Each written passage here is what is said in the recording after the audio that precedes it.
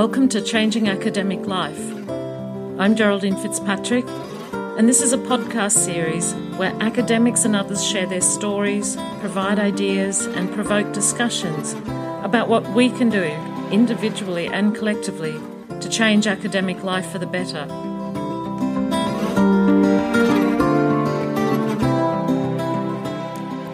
Have you ever described yourself as lucky, or said that it was just luck when you were talking about some point in your career trajectory or something about your research path? I think in all of the conversations I've had on this podcast series, just about everyone at some point has talked about luck or being lucky. It's really striking. And this is why I really wanted to talk with Professor Sarah Davies. Sarah is a professor of technosciences, materiality and digital cultures at the Department of Science and Technology Studies at University of Vienna.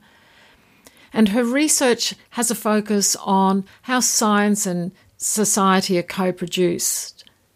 Of interest here in particular is her research on academic work and knowledge production.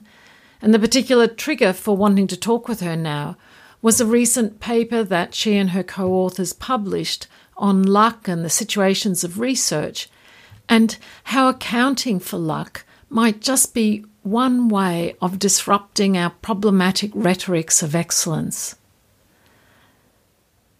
This is such a rich conversation here, and it's part two where we continue with Sarah sharing more from both her research and her own lived experiences on topics like equity and valuing diverse work, about care work in academia and who gets to do that work and how it gets accounted for, about creating collegial research cultures and the skills and conversations that we need to have in order to do this.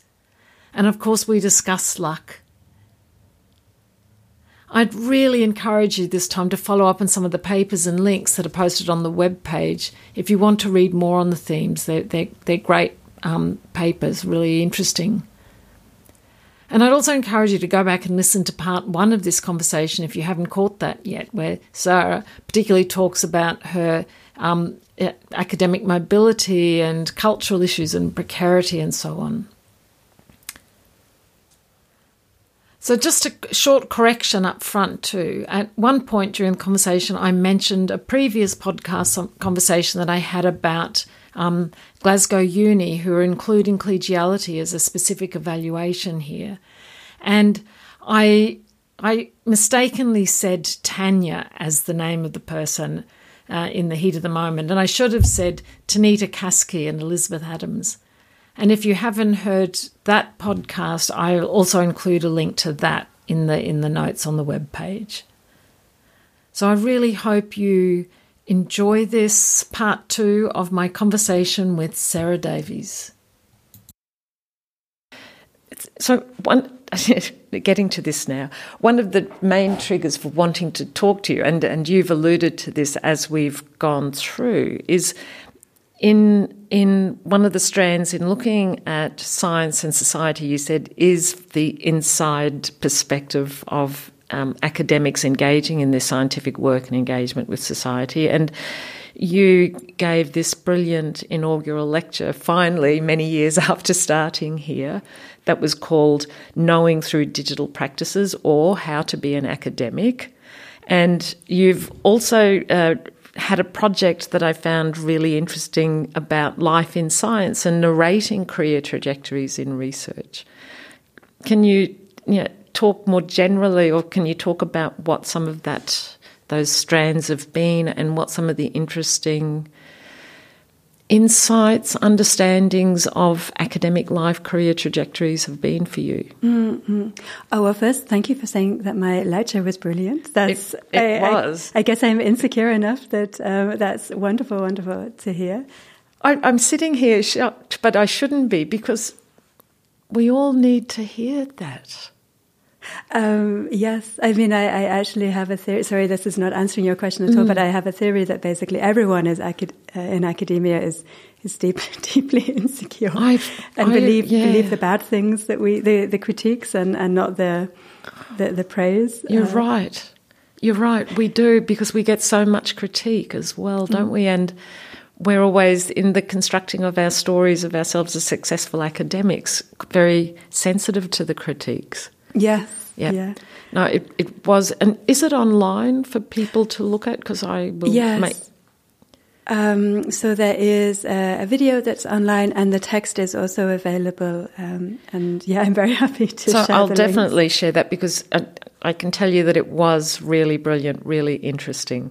So I'd love you to share some of the sort of interesting strands here. Yeah, I mean, I guess one reason I'm really happy to hear that you liked the lecture was that it did, for me, roll together many of the things that I'm interested in.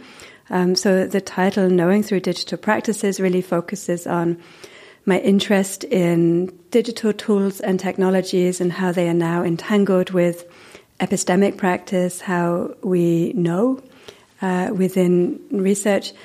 But it also kind of links that to these questions of what does it mean to be an academic, what is expected of us, what are the conditions and constraints under which we work. And I think that is, of course, relevant to anyone in academia, but also more generally, because it also, I think, shapes how we can do research, how we can know, and how we can navigate what is sometimes called the conditions of contemporary academia, where we have increasing competition, we have demands for mobility, we have this projectification, we have a market orientation in both in teaching and in research. So I've been interested for a long time how people negotiate that, and I guess also what are the equity issues associated with that. So who is able to embody this figure of the excellent or ideal academic, and how can we think about other possibilities? So the lecture also talks a bit about valuing attributes and qualities that are essential to academic work, but that are often rather invisible. So care, there's this notion of academic housekeeping, where we are just running things, we are arranging things, we are looking after each other. The kind of maintenance work involved in just keeping things going. So this question of how we can notice those kinds of activities and value them. So notice and value, and the things that you just talked about around care and academic housekeeping. Can you unpack them? Like what are the things that you see that exemplify care, for example, in the work that in the research that you've done? Now I think actually of a study I carried out with some colleagues where we talked to PIs, to principal investigators, about their ideas about responsibility. And this was a study that we went into thinking that they would talk a lot about responsibility to society. So this was a moment where this notion of responsible research and innovation was very present. And what we found actually was that they talked about their primary responsibilities as much more oriented to looking after people, actually, and the people around them. So people often spoke about caring for the group. This was the kind of structure that they were working in. They were natural scientists who had groups. So making sure that their PhD students were progressing, that they had the support that they need, that they felt looked after and not isolated, that they weren't paralyzed by the sense of competition or the struggles. So really caring for people in these rather mundane ways, just checking in, seeing that people are okay, ordering pizza for lunch occasionally as a social activity, things that, I guess will be familiar to many and are often taken for granted. And I think in these arguments about acknowledging care, it's about looking at who does that kind of work, who does this looking after, who does the social organizing, for instance, and making sure that is appreciated. Interestingly, in this study, when we were talking to these PIs, they saw this care for people as very integrated with care for their science. So there was a sense that if you wanted to do good science, you should be looking after your people in this way, that you couldn't really separate the epistemic production, the knowledge production, from caring for people. And it seems to me that this is something that is often not really visible or recognized, for instance, in how we apply for project funds. So maybe there is a little bit of space to talk about human resources and who we will recruit. But there's very little attention, I think, mostly to the question of, well, what are our responsibilities then to these people? How will we develop their careers after the 3-year project is over? What will they get out of this experience? What are our commitments to them in terms of nurturing them or mentoring them? This is something that mostly I think we don't get asked to talk about in funding applications. So there could be a people and culture statement. Yeah. I've seen increasingly interest from at least some funders, some international funders, in the idea of research culture and asking people to make statements on research culture. So what kind of environment are you producing and how will you be careful about that? And I think this is one interesting development, but I think it's rather limited so far. But so important. Yeah. You're also making me think that we give people money for projects and we just say, go ahead and do the science. And in the doing of it, we may be standing around a whiteboard in the setting up of the project team or whatever. We may stand around the whiteboard and do the work package allocation or the time framing or whatever. But we don't often have the explicit discussions together about the points that you just raised, about our responsibilities, how people will be developed, what they'll get out of it and how we can support them. Maybe they should also be could we be training PIs more to set up good cultures and to, how to do kickoffs of teams that are not just about the knowledge production in the objective sense, but in the who's doing it and how we do it together.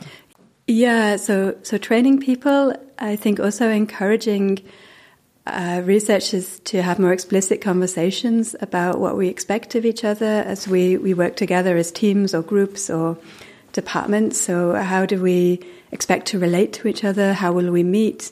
I think also this relates to discussions about authorship. What are the expectations about authorship for publications? Because people can often go in with very different imaginations.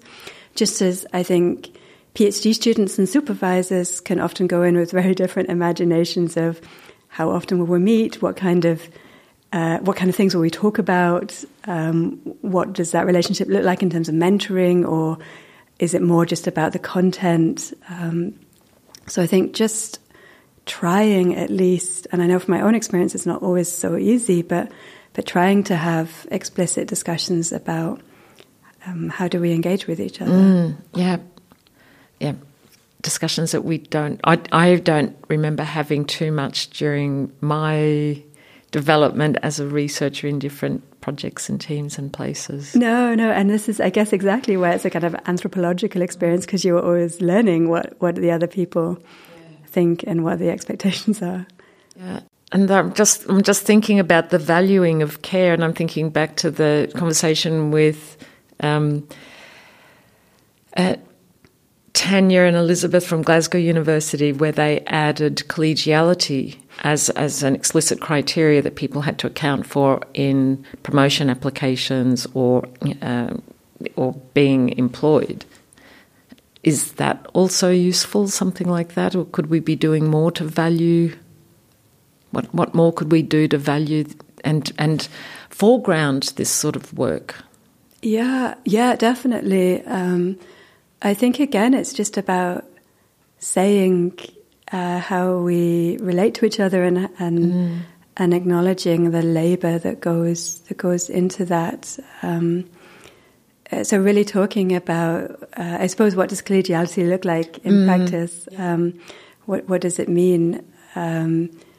Is it about giving feedback, for instance, when people ask for it, or discussing ideas? And if so, I think again, it's also useful to be, well, what kind of feedback? Is that about support and encouragement? Is it really critical? What do we want? And how can we find languages for talking about that in these kinds of promotion procedures? So I'm curious, in the interviews or the research that you did, where you said these came out as themes around care and academic housekeeping, were there any patterns? And you raised the question about who engaged in this work and it being an equity issue. Did you see any patterns in your research about the who was doing this work? No. To be very straightforward, because most of the work that I have done has been kind of rather small-scale interview studies, so it's, I think, quite hard to extrapolate too much from that. But other research, I think, has repeatedly shown that it is often women who do a lot of this kind of labour, who do the invisible work of, organising social events, for instance, or taking notes in a meeting. So I think that is clear that it's often gendered. And I think also it requires a kind of quite explicit discussion and prompting to readjust that, because we are all socialized to behave in particular ways, whether that is to take up more space or less space. And it's not easy to escape though. Yeah. And also fighting sometimes our own intuition to want to be helpful. Yes. Where that intuition isn't shared by everyone, so you end up doing more of that housekeeping work. Just to make things easier for people, to kind of smooth things over. What other sorts of themes came out in the work? So one interesting thing from some recent studies has been the way in which people spoke about luck. And actually this has been a long-term interest of mine, because in the interviews that I've done with scientists, really over the last 15 years, people have always spoken about luck, or they've always referred to luck as they have talked about research careers. And this has been kind of in the background. There's not really been enough to write anything up about it until a rather recent study where we asked people to talk about their trajectories and to speak about what helped and hindered them. And there, again, this theme of luck came up. Not only, people spoke a lot about the need for hard work and working long hours, talking about 12-hour days. People talked about this idea of hard work and commitment. They also talked a lot about people, having networks, having mentors, having people who supported you in different ways. But then they also talked about luck as a reason that they kind of ended up in the positions that they had. These were people in permanent positions at the professorial level. And this luck, I think, fascinated me because it was so repeated by those we have spoken to. It took, of course, different forms. You could be lucky in kind of stumbling on a key research finding or area. You could be lucky in the people around you, that you were fortunate in your supervisor, or you could be lucky in terms of getting funding. So it wasn't that this was a kind of a flat thing, a thing that was similar for everybody. But I think just the fact that people speak so much about luck and being fortunate, I have to say, I think I've also been lucky and privileged as well. So there are kind of structural aspects that can also reinforce luck. And I find this fascinating because it somehow disrupts this narrative of excellence that is so dominant. Because when we talk about excellence, that is somehow really seen as not including luck and luckiness, is seen as these people, these excellent researchers are, superior in some way. They are above and beyond everybody else. And, it is really their own work, their own labours that have got them to a particular position. And I think luck disrupts this because it acknowledges that there is still happenstance and serendipity and, of course, privilege in shaping research careers. And that perhaps helps us to be humble, certainly, and also to avoid putting people on pedestals. I also think there continues to be a degree of toxicity in academic culture, a degree of bullying, of poor behavior.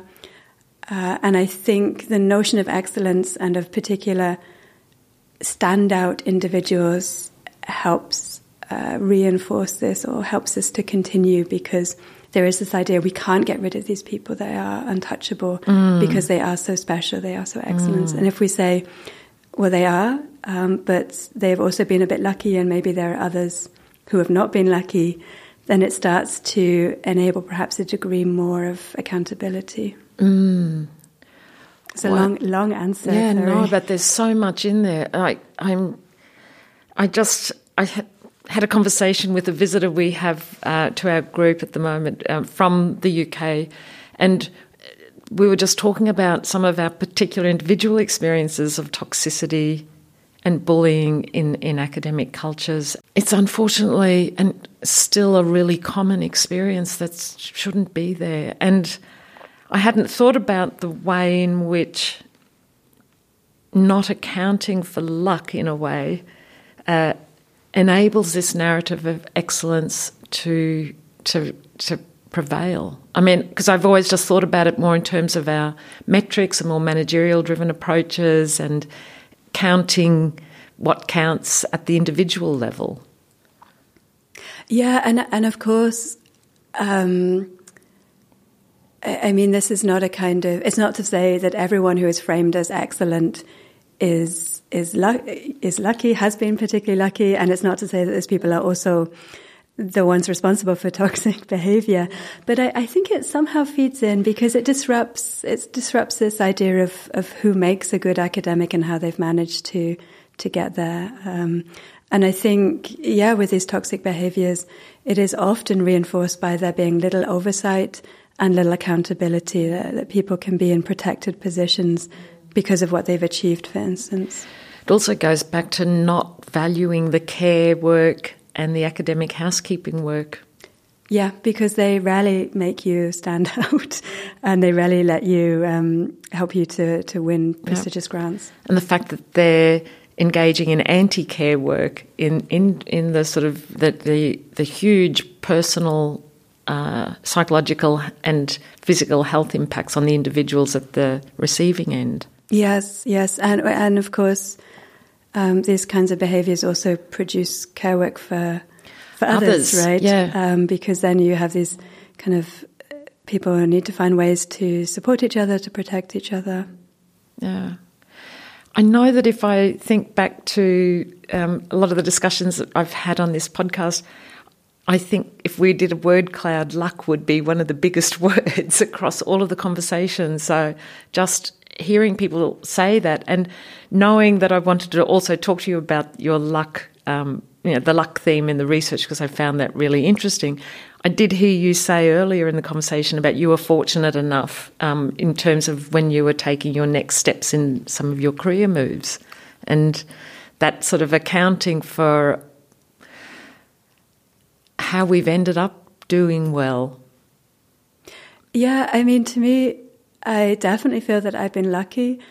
I mean, it also, in the writing that I and my colleague Bao Chao Pham have done around this, we kind of look at some of the sociological and anthropological literature on luck, and there is, of course, a huge literature, or a somewhat substantial literature on luck, often which is unpacking... In academic contexts specifically, or just generally? More generally. Yeah. So the way that people talk about luck or experience luck, And at least some of that is kind of deconstructing luck to say, okay, this person says that they are lucky, but actually they were just white and male, for instance, and kind of got access to certain things because of that. And I think that's valuable and important. And there is obviously an intersection between luck and privilege, like who is able to be lucky. But I also still think it's important to take luck seriously and to take serendipity and happenstance seriously as something that does intervene into people's lives. Because when I think of my own luckiness, my own kind of fortunate events that have led me to be where I am, there are, of course, moments where I got a grant that there were many other people qualified for, I'm sure. There is a degree of happenstance in these kinds of processes, where the review panel talking before or after lunch, for instance. Exactly, yes. Something that can shape decisions. And if I hadn't been lucky at that point, then, who knows where I would be. I could not be in academia. I could be doing something totally different. And so I think it's worth, while it's good to deconstruct luck and talk of luck, I think it's also worth acknowledging it as something that is real in people's experiences. Because it could also be that there could have been other happenstances. If that grant didn't get funded, there could have been other happenstances that you would then say you were lucky that that grant didn't get funded because it opened up this other thing. Is there a way in which it's part of our post hoc rationalisation, constructing of a coherent narrative account that we can live with? And is there imposter that plays out in this as well? It seems like a really complex issue. Yes, I do think this is important, and this doesn't come through so much in our study, but there has been some other really nice work by a scholar called Loveday, who looked at actually how early career researchers talked about their careers so far. And what they found was that people talked about luck when they were successful, and they talked about personal responsibility when they failed. So when they didn't get the grant, that was their fault. That was their lack of excellence. That was their problem. And if they did get the grant, for instance, that was luck. And so I think this is also definitely part of the way that we talk about our careers. Again, that we are very happy to blame ourselves, to take on responsibility for the negative things and the critique, whilst never really believing the good things. I've lost the word, encouragement, the support, the praise. Yeah. So is there anything more that you think that's useful or interesting to share around luck as a theme? Just not that I can think of. Is there anything around, you pointed to some of the structural factors around, white male or the privilege, and that really good question that you ask about who is able to be lucky. Yeah, I guess when I said that, I was thinking, for instance, again, just to speak about my own trajectory, when I was awarded funding or offered positions that involved mobility, that was partly, that may have been luck in part, but it was also my position, my situation that enabled me to take up those possibilities. So I think there's also kind of intersections there between the situations that people are in and these experiences of luck and luckiness, because they do, of course, intersect. If you were in a very, for instance, if you're in a very established research group already, and you apply for something, you may be lucky, but it's probably also connected to your networks, or the support that you get from particular people. Yeah. And it also throws into contrast this narrative of the heroic, excellent individual researcher and the complex context in which good research is done.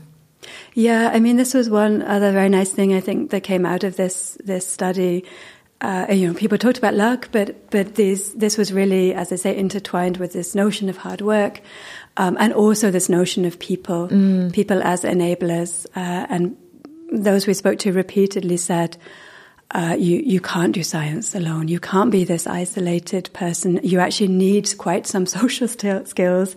You need to be able to get on with people. You need to form collaborations with, people all over the world. And you also, again, they spoke about people in the sense of family. So you need, many of those that I spoke to had families who would move with them when they had traveled. And this was one other way that people were supporting your career by agreeing to do that, being able to do that. Yeah. And this again is pointing to a whole other range of skills that we don't ask for, train for, or value in, the social skills to engage in those collaborations and do that work. Yeah, because of course, I think it's not only about getting on with people.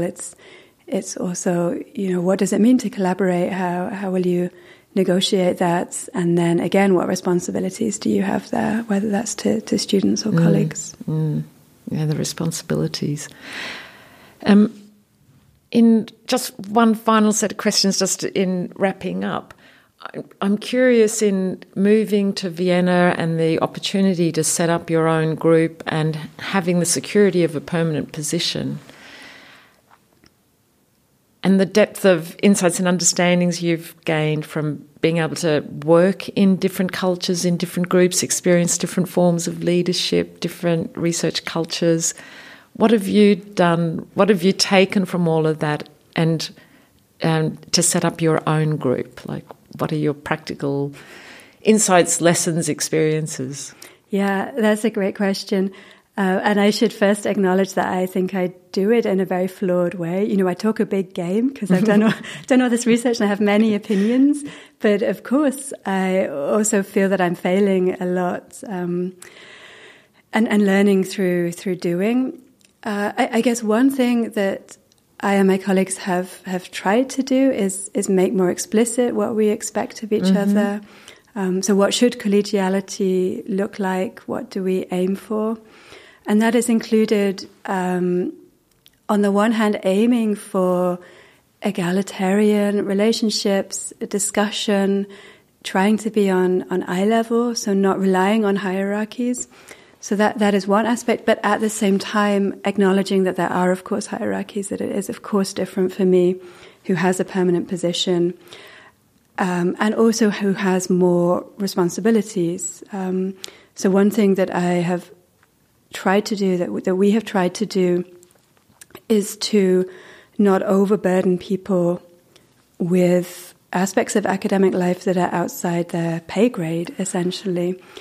So I may have particular struggles or issues. I may be anxious about, things to do with the university, the institution, funding, but I do not think it is the responsibility of my colleagues to take on the emotional labor of making me feel better about those things. Yeah.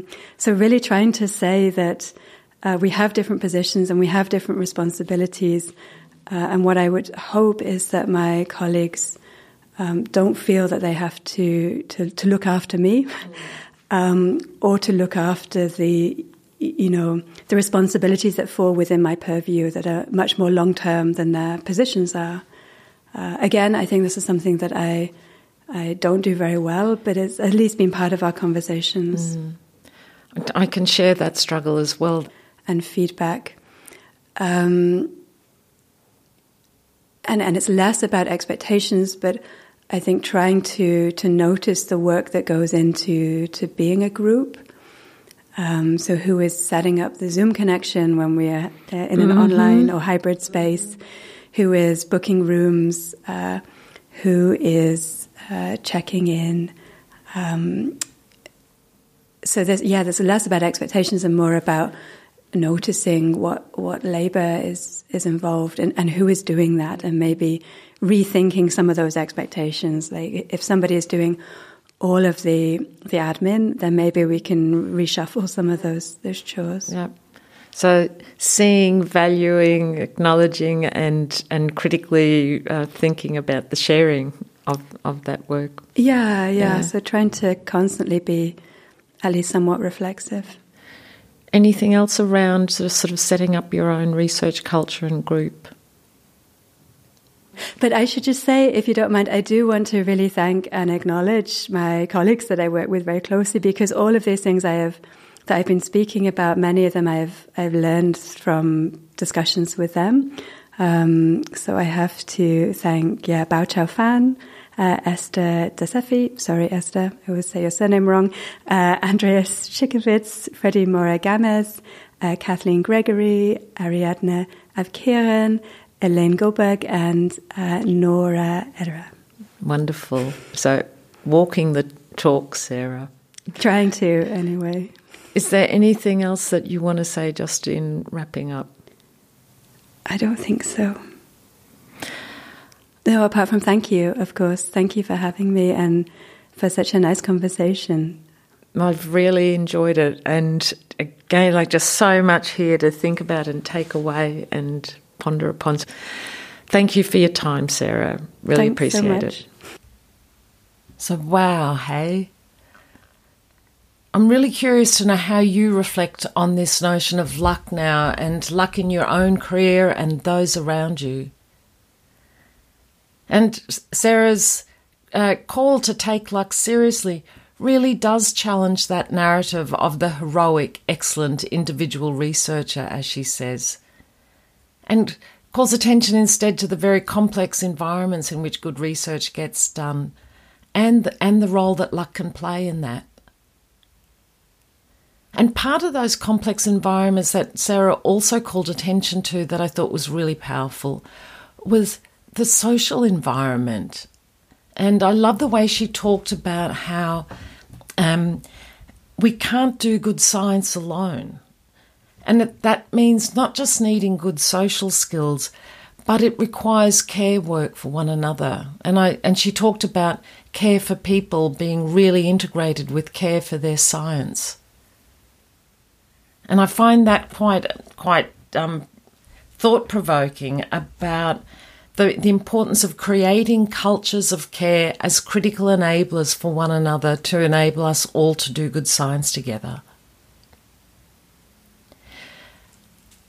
So maybe there are people that you work with that you can share this episode with and listen to together and to discuss about what this might mean for how you work together, how you take care work seriously, how you account for it, recognise it, celebrate it, and recognise its importance in doing good science.